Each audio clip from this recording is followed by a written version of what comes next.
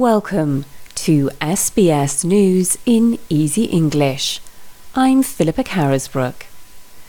New South Wales has reported 38 new local COVID-19 cases. 26 are linked to known cases. 11 have been infectious for days in the community. The state's Premier, Gladys Berejiklian, says people must avoid visiting other people's homes. Please avoid contacts with other households. Please avoid visiting family and friends because you're not allowed to. Queensland has recorded 2 new local cases of COVID-19. The cases in Carindale were already in isolation.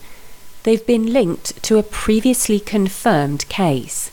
Chief Medical Officer Dr. Jeanette Young says the pair have the Alpha variant. They've had no public exposure sites. There is no risk there at all. And this is what we always want to see as a cluster evolves. Victoria has gone an 8th day without recording a locally acquired case of coronavirus. From midnight, masks will no longer be required at schools in the state or at workplaces where staff don't mix with the public.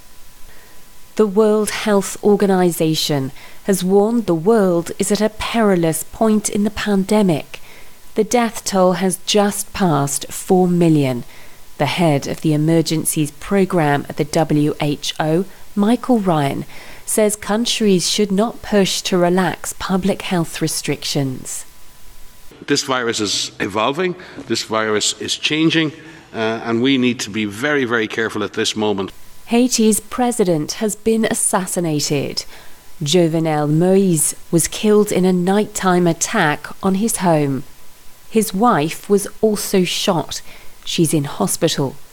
Haiti's ambassador to the United States, Botchi Edmond, says the attack was carried out by professional commandos. Those killers has to be identified. They have to be brought to justice. And what we can do now is a request of the international partners to help us in identifying those killers. Former United States President Donald Trump is taking legal action against Facebook, Twitter, and Google. He was suspended from Twitter and Facebook after his followers stormed the Capitol building in January. He claims he's been wrongly censored by the companies. We're demanding an end to the shadow banning, a stop to the silencing. Noura Al-Matroushi has been selected to train to become the Arab world's first female astronaut. The 28-year-old is from the United Arab Emirates.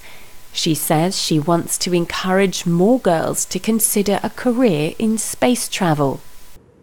The fact that I was selected to be part of the program, I think, is enough of an encouragement to all girls who want to enter the space field to go ahead and enter, be it through becoming scientists or by training or working hard towards becoming an astronaut.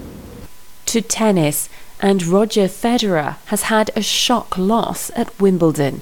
He was beaten by Poland's Hubert Hurkacz in their quarter-final. The Swiss lost in straight sets. I'm Philippa Carisbrook. This is SBS News in Easy English.